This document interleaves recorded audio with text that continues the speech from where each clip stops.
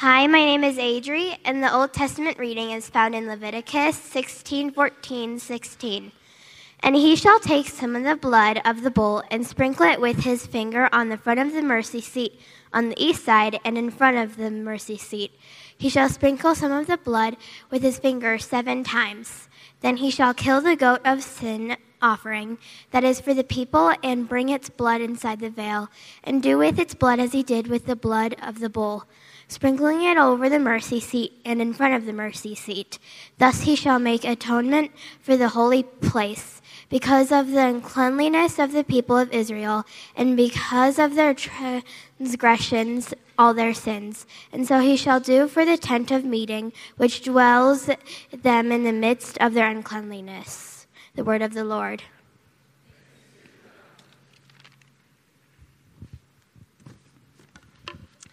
Hi, my name is Jill. The New Testament reading is found in Romans 3:21-24. But now God's righteousness has been revealed apart from the law, which is confirmed by the law and the prophets. God's righteousness comes through the faithfulness of Jesus Christ for all who have faith in him.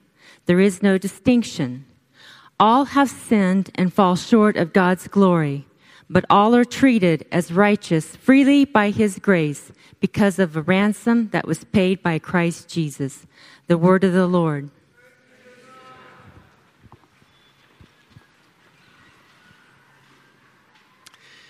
Hi, my name is Diana, and thank you for standing for the gospel reading found in Mark 10, verses 43 through 45. But it shall not be so among you, but whoever would be great among you must be your servant, and whoever would be first among you must be slave of all. For even the Son of Man came not to be served, but to serve, and to give his life as a ransom for many. The gospel of the Lord. Let's remain standing as we pray.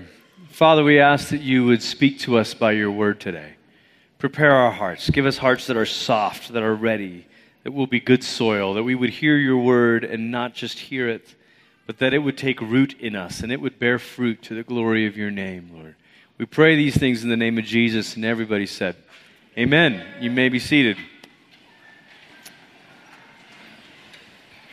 Amen.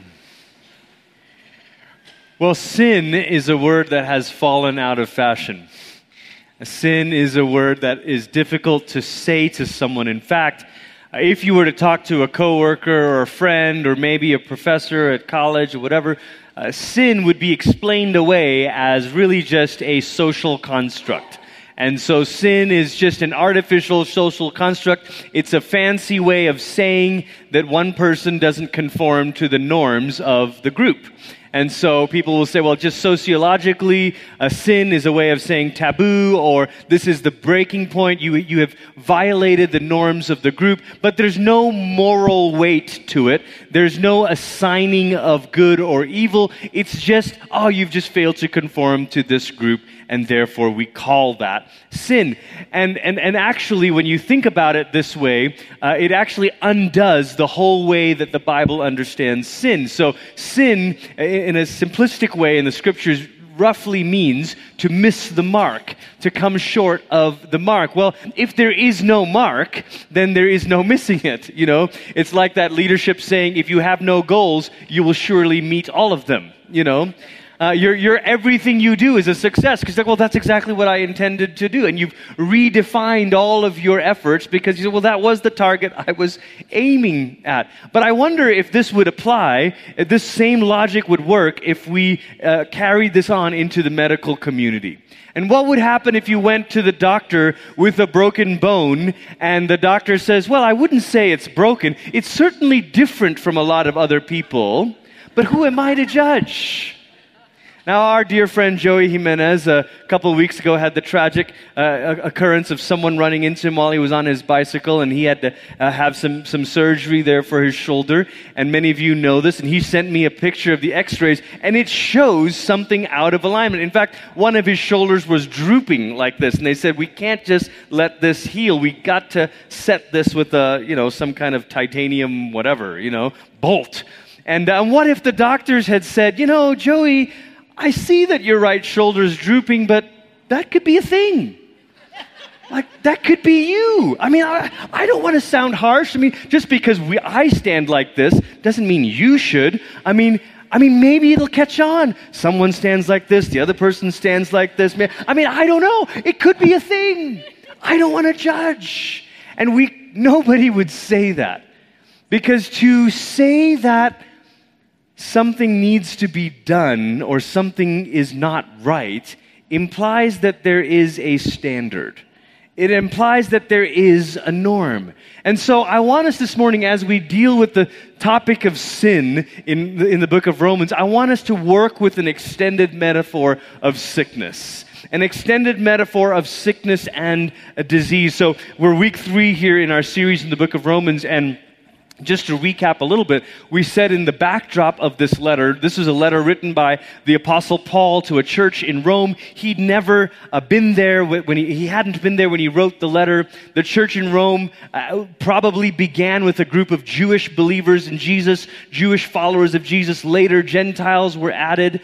But then sometime in the AD 40s or early 50s, sometime around there, the Emperor Claudius expelled all the Jews from Rome. And part of this was because there were riots that were happening in Rome probably over the issue of whether Jesus was or was not the Messiah. And so the Emperor Claudius says, all of the Jews get out of Rome. And so then the church in Rome is left with just Gentile believers, non-Jewish followers of Jesus.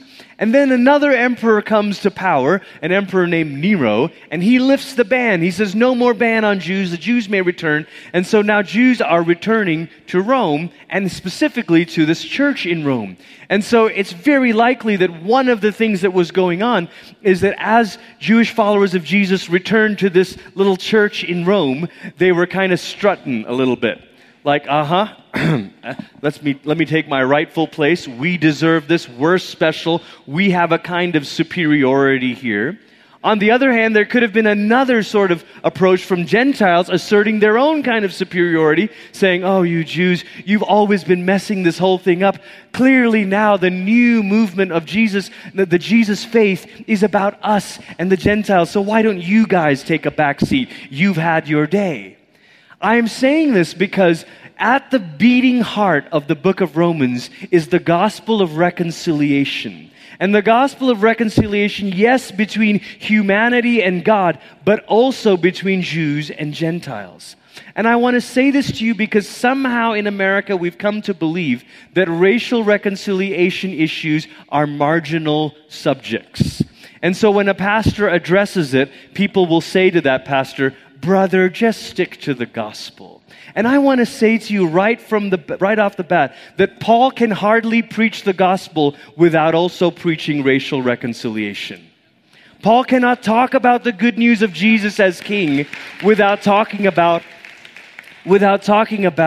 classism, racism, and sexism being torn down.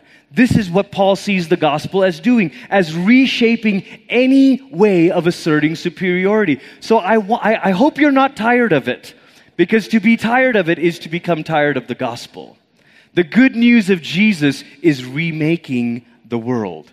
And we see this as the very backdrop. So Romans 1, Paul says the good news, but then he kind of says the bad news. And Pastor Jason did a great job of this last week, pointing out that when Paul's talking about the Gentiles or the general human sin, he uses the third person. He says they. They gave themselves over. They had darkened minds. And it's almost as if Paul is standing in the shoes of a first century Jew and saying, I know what you guys say about Gentiles, so I'll just say it. Yes, it's true. They were given to depraved ways. They were idolaters. Yes. But then in Romans 2, he turns over and says to them, he says, and let me tell you about you. You did this. You did this. You did this. You did this. And all of a sudden they're saying, excuse me, Paul. We're not like that. You can't lump us in with all of this. And as Jason said last week, it makes the Pharisee in all of us squirm. And so the question right off the bat in chapter 3 then is, well, hang on, Paul. Isn't there any advantage to being a Jew? Isn't there any advantage to having been from the family of Abraham? And Paul addresses it right away.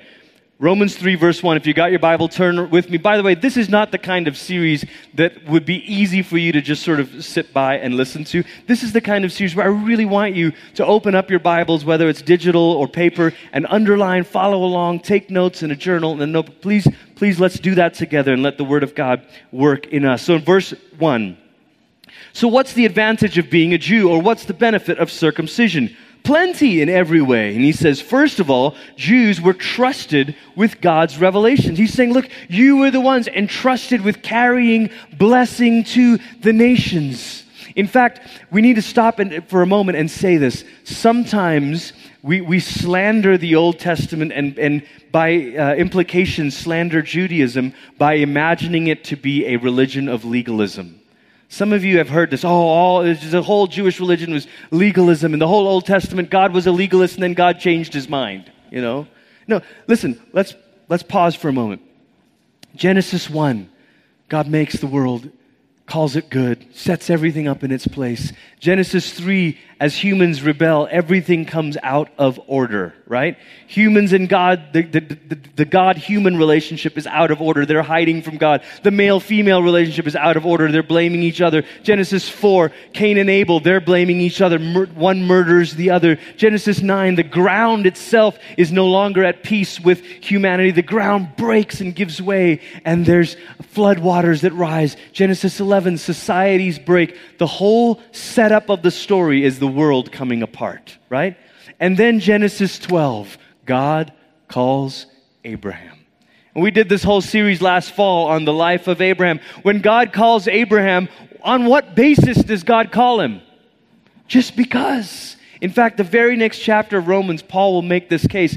God called Abraham by grace. He just chose him by grace. And then because he had called Abraham by grace, when Abraham's descendants were stuck as slaves in Egypt, God saved them. Why? Because they were already his people. Has there been a law given yet? No. Called by grace, saved by grace. Then they exit Egypt, and then on Mount Sinai, Exodus 20, they are given the 10 Commandments. They're given the law. So the law for the Jews was not, the way I've got to behave so that God will like me. Nobody thought like that. The law for the Jews was confirmation that they were special. The law was confirmation that they were. It was like, wow, God gave us his revelation. That just proves it. He chose Abraham. He saved us from Egypt. And now he gave us the law. We're special. And so Paul says, that's true. You were trusted with God's revelations. But then he says, but that's not enough. And so when he gets down to verse 9, he says, so what are we saying? Are we better off? Are we? Paul lumps himself up with this because he's Pharisee of Pharisees. He's a Jew. He says, not at all. We have already stated the charge. Both Jews and Greeks are all under the power of sin. And as it is written, he's quoting from the Old Testament here, from the book of Psalms. He says, there is no righteous person, not even one. There is no one who understands. There is no one who looks for God. They all turned away. They have become worthless together. There is no one who shows kindness. There is not even one. Like the old hymn, no, not one. Not even one is righteous. No one is righteous. Sin has infected everyone.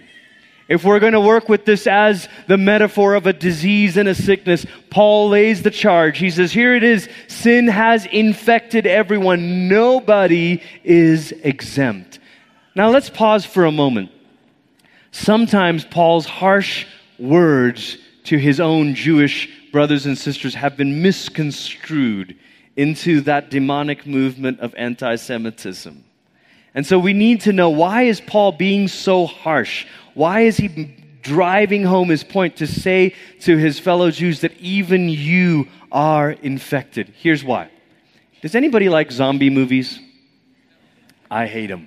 I can't stand them. I don't watch zombie TV shows, zombie movies. I know there's one called The Walking Dead. I've never seen it. It's not my thing. I have a very weak stomach. But I think a zombie movie might be our little tip here into understanding something, okay?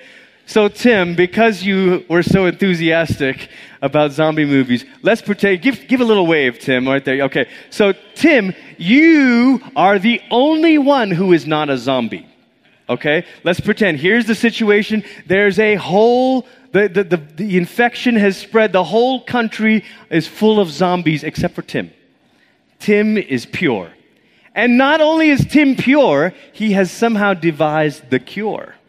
He is carrying the cure. And we're like, okay, Tim, you are the hope of the world. The hope of the world rests with Tim. And then we say, Tim, we need to bring the cure to the most infected, most depraved city. I don't know, take your pick. New York. Let's go to New York, Tim. Okay, we can just have some fun. We're in Colorado here, right? And so Tim says, okay, I'm going to do that. I'm going to go. And so Tim, in the classic fashion, he loads up in this white, unmarked van. I don't know why, but it's got the cure in it, in the back of the white, unmarked van. And Tim's driving across country. The soundtrack is raging, and all around he sees the devastation of Zombieland. And he finally arrives in the center, and he knows, I am carrying the cure. And people are clamoring to the side of the van, ready to find Tim. And Tim turns back. Only something funny happens. As soon as Tim appears at the window, they notice his face is sagging and drooping, and Tim goes, "Ah." And we realize Tim's a zombie too! Oh dear God! This is basically the story of the Old Testament.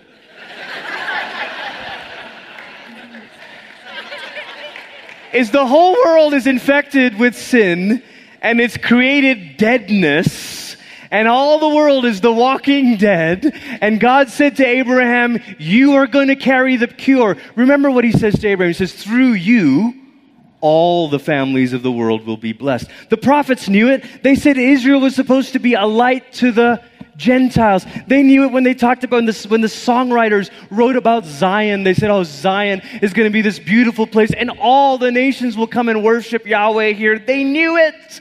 They were the carriers of the cure, but they themselves were infected. And Paul is not driving home this point because he hates Jews or he wants us to think less of Jews. Paul's driving home this point because he wants us to know how serious the situation is. It's one thing to say sin has gotten into the Gentile world. Jews are like, tell me something I didn't know. And he says, no, it's worse than that. The infection is in you. We're all zombies. Thriller. Anyway, okay. So, okay. And then the Jews would have objected and they said, oh, but Paul, we have the law. Remember, the law confirms our specialness. The law confirms our chosenness. We've got the law. And Paul says, do you think the law is a cure? The law is not a cure. The law is not a cure. The law can only confirm the diagnosis. And so the Jews in Paul's day were like, but Paul, we've got the law. He's like, that's true. And that is special. But that can only confirm the diagnosis. He says it here in verse 19. He says, now we know that whatever the law says, it speaks to those who are under the law in order to shut every mouth and make it so that the whole world has to answer to God. It follows then that no human being will be treated as righteous in his presence by doing what the law says, because the knowledge of sin comes through the law. The best the law can do is to say, yeah, you're sick. Yep. It's not the cure. It's like the thermometer that tells you you have a fever. It says, yeah, you got it too. Uh-oh. And so then he gets to Romans 3:23 and he says, all have sinned and fall short of God's glory. The law reveals God's glory. Remember, we've said this, the law is not just a bunch of rules. It's the revelation of who God is. It shows us God is not like an adulterer. God is not like a murderer. God is not. The law reveals the glory of God and reveals what we're supposed to be like as image bearers who reflect his glory, except that now the law shows us how not like God we are, how far we've fallen. It holds up the standard and says, yeah, that bone is broken. Yes, you are running a temperature. Yes, you are sick. So I want to stop here and talk for a moment about 3 tendencies that Romans 3 confronts in us. 3 tendencies that Romans 3 confronts in all of us. What do we do with this? Or rather, what is this text trying to do to us? You know, sometimes we read the Bible and we say, what do I get out of it? But really, there's another way of reading the Bible where it's the Bible getting stuff out of you, flushing things out of you. So there's 3 tendencies that Romans 3 confronts. The first is the tendency to misdiagnose ourselves. Pastor Jason talked about this last week where he said, we look at other people and we always assume the worst. Oh, well, I know why they did that. It's because they're lazy, they're rude, they're angry. But when we do it, we always believe the best. We're like, well, no, I just had a stressful day. I don't have problems. I'm not mean-spirited. I'm not hateful. I don't have anger issues. I'm just under a lot of stress. But when someone else does it, it's the devil. So we have this tendency to misdiagnose ourselves. A couple weeks ago, I came down with a bit of a sore throat and a low-grade fever, and I thought, the kids have been sick. I just need to, rest and chill out. But then there were a couple of work things. This was about 12 days ago that I couldn't quite get out of. I had to go teach at New Life Next, and I was like, I'll just load up on some Advil, and I'll go teach, and I won't talk to anyone. I won't shake any new person's hands. I even told everyone I'm not feeling well, so I'll stay away. But I went and did my talk because I thought I'm not that sick. And then I got home Wednesday of the previous week, not last week, but the week before. I started feeling worse, and then worse. And I was like, one of these mornings, I'm going to wake up and be fine, right? It's no big deal. It's just a cold with a little fever thing. Well, it wouldn't go away. And then I'd get better. I'd have no fever. But then in the evening, so a week ago, I was like, I should probably go see the doctor. So a week ago, I went and saw the doctor, and she's like, I hope you've cleared your schedule. I said, why? What's going on? And she's like, well, you seem to be in good spirits considering you have walking pneumonia. And I said, what's walking pneumonia? Is that like, The Walking Dead? Zombies are on my mind. And she said, no, it's not like that. It's basically this very low grade kind of bacteria thing, right? So she's like, you need this antibiotic. And at that point in the week, I already didn't have a fever. You're panicked now. You're like, oh my gosh, what are you doing here? I haven't had a fever for a week. I finished my course of antibiotics. I'm doing great. A little bit out of breath, but I'm doing great. And I realized in the doctor's office, I thought, wow, I totally misdiagnosed myself. I totally missed it. I thought that I was just going to push through. And this is what we do. We think that our problem is just this, and this. When God's saying, look a little deeper, would you? Look a layer down. What if there's an infection that is not going to come out except for Jesus? What if it's not just circumstantial? And so the second tendency that Romans 3 confronts is the tendency to think that our sin doesn't affect anyone else. Now, you guys, I want to say some things that I think are going to make some of you uncomfortable today. We believe that our sin is just a Jesus and me thing. And so long as I repent and God forgives me, then it doesn't matter. It's just in my heart. And if I haven't committed this sin, then I'm not actually responsible. But listen to Romans 3, verse 13. Their throat is a grave that has been opened. They are deceitful with their tongues. The poison of vipers is under their lips. Their mouths are full of cursing and bitterness. Their feet are quick to shed blood. Their destruction and misery are in their ways. They don't know the way of peace. Now, hang on for a minute. He's talking about the people that are perpetrating the acts. But there's people on the other side of that are the victims of those acts. Whose blood is being shed? Whose name is being cursed? Who's become the victim of violence? We believe in American evangelicalism that sin is a personal thing. And if Jesus can just forgive me of my sin, I have no culpability in the sin in the world. That's all made up stuff. That's all liberal agenda stuff. But when you look squarely in the face of Scripture, you'll see that the prophets in the Old Testament, they treat sin as communal and structural.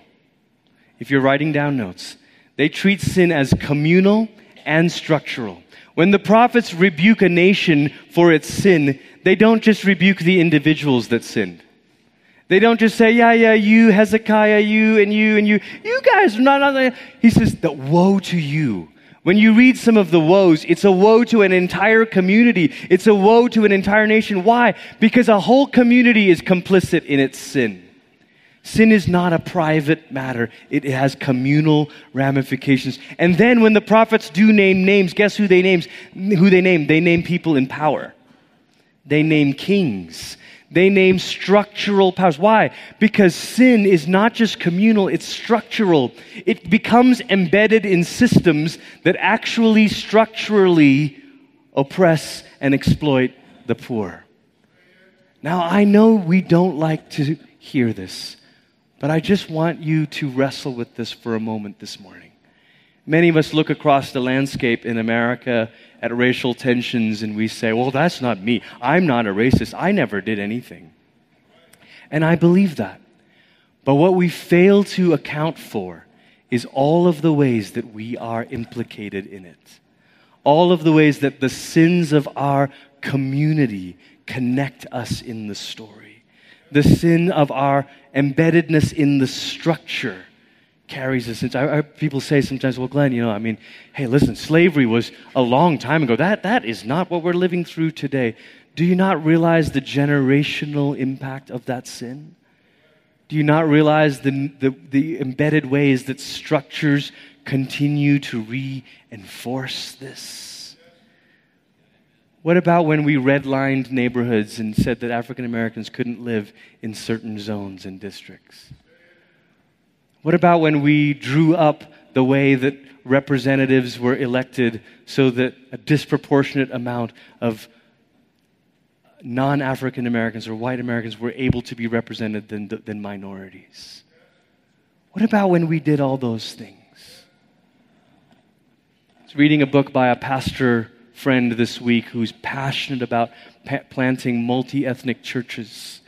And he told a story of his mother growing up in the South being the first African-American girl to attend this all-white school. And she played the violin as a child, and her music teacher at the school said, oh, honey, there's no need for you to keep going with the violin. People like you just become maids.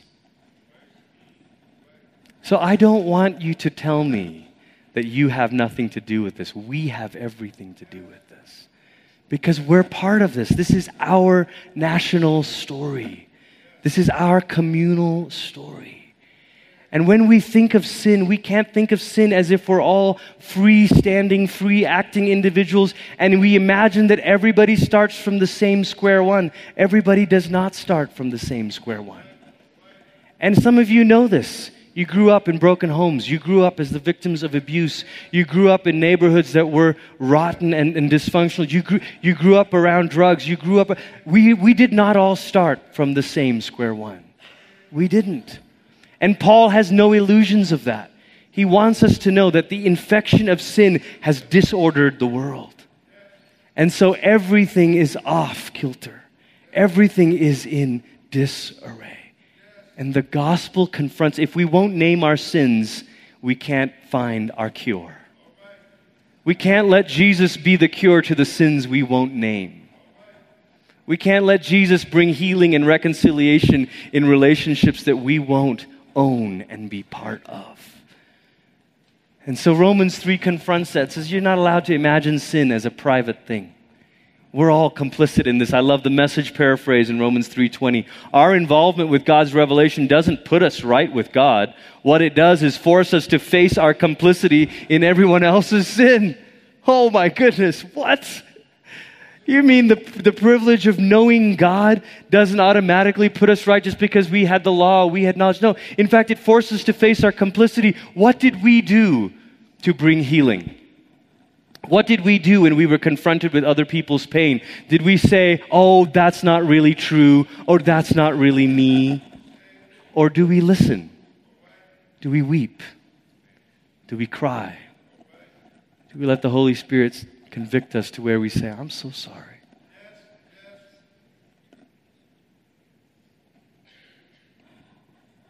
All of us are affected. It's touched us all. And so then the third tendency is the tendency to use some kind of law to save us.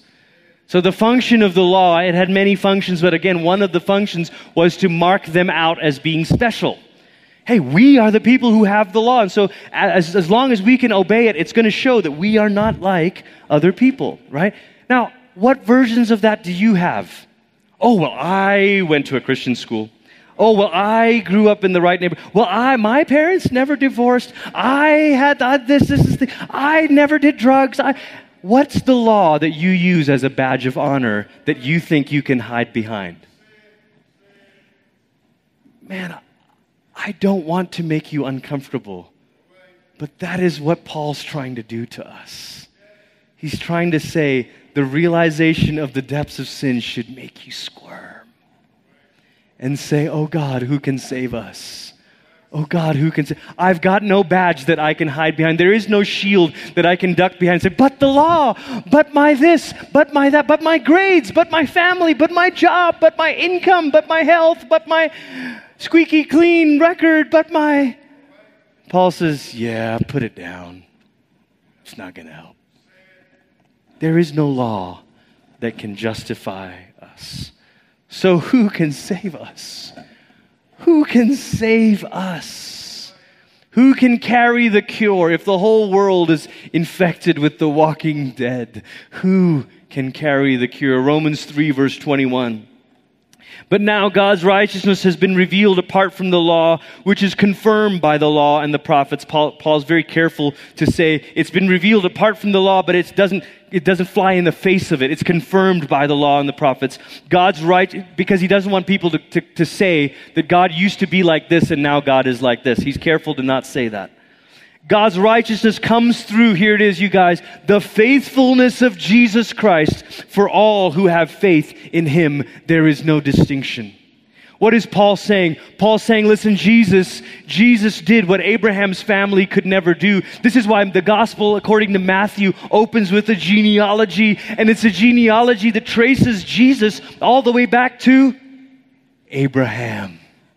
Someone emailed from one of the other congregations last week and said, I don't know why we make all this fuss about Jesus being a Jew. Jesus, the Son of God, isn't that enough? No. Because Jesus promised that he would use Abraham's family to bless the world. And so God's got a dilemma. Either God's going to say, you know what, we're not going to save the world. The world is too far gone. But then you could accuse God and say, you're unfaithful to your creation. Or God will say, all right, fine, I will save the world, but we're not going to use Abraham's family anymore. But then someone could say, but God, then you're unfaithful to your promise. So either he's going to be unfaithful to the world, his creation, or to his promise to Abraham. And God says, I got one better for you. The Son of God is going to come as the seed of Abraham and fulfill the calling of Israel in the way that Israel could never do. And Jesus is the true vine, and Jesus is the true light of the world, and Jesus is the true one who opens up blessing to all of the world. Amen.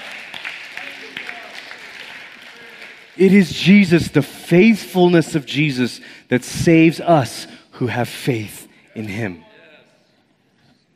And then he says, in verse 23, all have sinned and fall short of God's glory. We heard that. But all are treated as righteous freely by his grace. Now, if we just stop there, you'd say, now hang on. Okay, God, fine. You got yourself out of that little pickle where you could have been accused of being unfaithful. But if you're just going to justify sinners, then we're going to go ahead and call you unjust. Because you can't just call people who are sick not sick, right? Then you'll be like the doctor that says, the bone broken, not broken. Let's just call it not broken. You're like, God, you can't just do that. You can't just give out grace. He says, no, that's right. That's right. But it's freely by his grace because of a ransom. We heard our gospel reading this morning where Jesus says the Son of Man came to give his life as a ransom.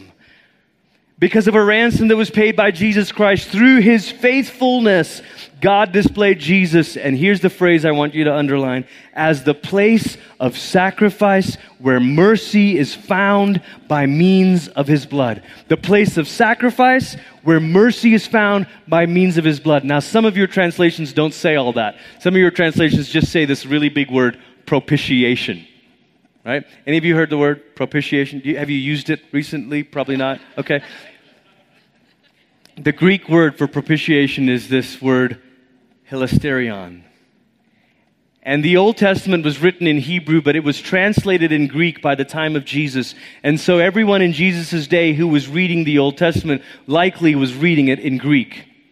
And there's this story in Leviticus. We heard it in our Old Testament reading this morning. The story of what they're supposed to do on one day of the year. The people of Israel would come on one day of the year, the Day of Atonement, Yom Kippur. And they would take the priest would take 2 goats. And on one goat he would say, "On you are all the sins of Israel, now go." And the goat would be led out into the wilderness. Literally, that's what a scapegoat is. That's where it comes from. And so it was to symbolize that as far as the east is from the west, our sins have been removed. But then the other goat, the priest would lay his hands on and say, "Okay, on you are the sins of Israel." And then they would slaughter that goat. And then they would take the blood and they would bring it to this golden box called the Ark of the Covenant. And they would sprinkle the blood on the mercy seat. And that word mercy seat, when it's translated into Greek, is that same word, hilasterion. Jesus is the mercy seat. You say, "Well, now hang on a minute. What's the mercy seat?" Okay, you want to know? Inside the box, this ark, inside the box was the law. The law. In other words, God's saying the law has a role. It reveals the glory of God. But the law is not the thing that we worship because the law can't save us. So we need the law, but we're going to put the law in the box. And then we're going to cover it with this seat that we call the mercy seat. And then we need the blood of the sacrifice here to remind us that there's ransom, there's a redemption necessary, because what sin does is it kills us. Just like the disease and the infection kills us. And so we're going to have this blood sprinkled to say that something's going to die to show what sin does, but it's going to cover the mercy seat. And this is what Paul's saying. Paul's saying, "Oh my goodness, thanks be to God who has revealed this to me." And Paul says, "I get it. I see it now. Jesus is the blood. With his own blood, he took the poison of the disease on himself, took it all the way down to death on a cross, and sprinkled his own blood. And then Jesus himself is the mercy seat, so that when we approach God, we're not looking at the law. We're not standing under the law. We're beholding Jesus. Jesus is the sacrifice, and Jesus is the mercy seat. And it gets better than that. Exodus 25 says, "And you shall put the mercy seat on top of the ark, and on the ark you shall put the testimony that I shall give you." That's the law. "And there I will meet you from above the mercy seat." The mercy seat is also the meeting place. Do you see this, church? Jesus is the blood that carried the full weight of our sins all the way to death. Jesus is the mercy seat that covers over all of our infection and shortcoming. And now, because of Jesus, this is the place of meeting. We get to meet with God. We get to meet with God. Not as ones who are about to be judged, but as ones who have found mercy.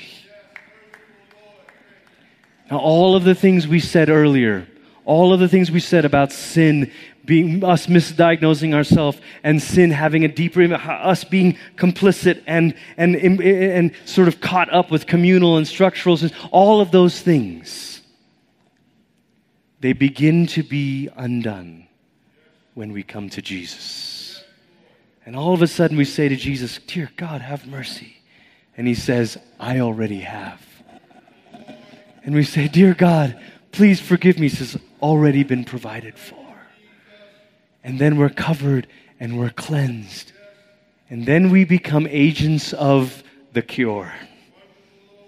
And that's why we take this vertical reconciliation and we become ministers of horizontal reconciliation.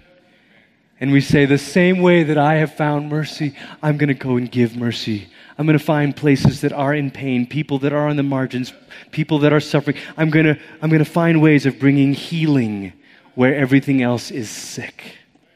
The same way that I have been cured, I'm going to carry the cure to those around me. Why? Because Jesus has taken it, taken the poison, given us the cure. And now Jesus is the place where we meet God. Would you bow your head this morning?